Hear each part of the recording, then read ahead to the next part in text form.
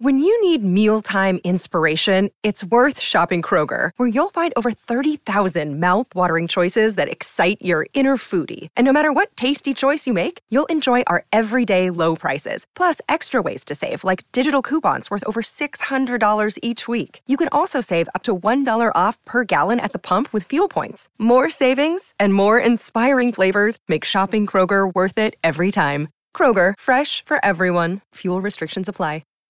The LOVERACING.NZ update. Your home for everything thoroughbred racing. Visit LOVERACING.NZ. Racing's biggest fan. Well, generally at this time, Smithy and Louie have an educated, well-rounded discussion about racing.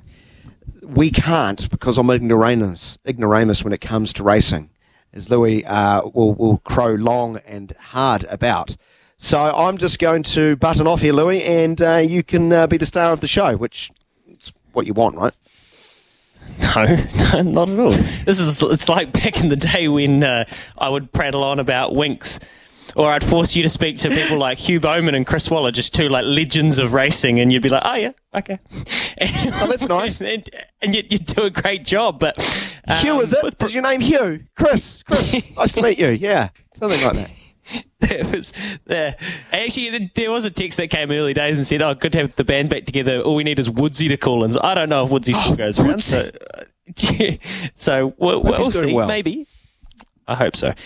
Racing at Cambridge today. So as a Wednesday, it's some nice midweek racing, and as the new season is, it's $18,500 stakes for each of these races, which is just wonderful to see. Get you out of bed, you good racing folk, nice and early on a Wednesday morning. Hopefully you got time for a kip before you have to head to Cambridge. The synthetic, what do we have? 8 races starting at 28 to 2, and I found you a couple. They actually come from the same race. So we're going to go race 4, Cambridge Synthetic. It's a rating 65. Now, there was a horse that blew the field away in its maiden company.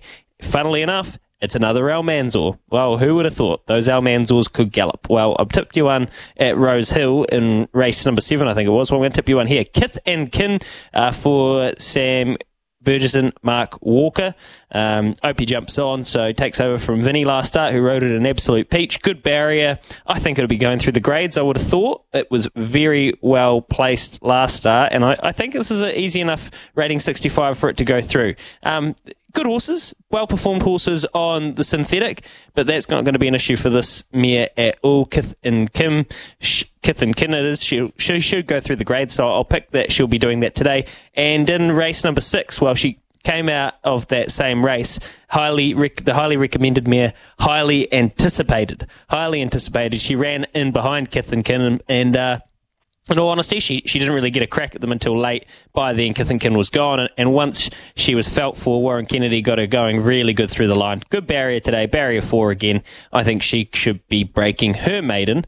That's about that. So race 6, highly anticipated. Race number 4, Kith and Kin. Just 2 bets at the Cambridge Synthetic for me today. And of course, we will have markets by this time tomorrow for the Arrowfield Stud Group 1 mile race at Hastings this Saturday. So we will be able to bore Daniel with that information this time tomorrow. There you go.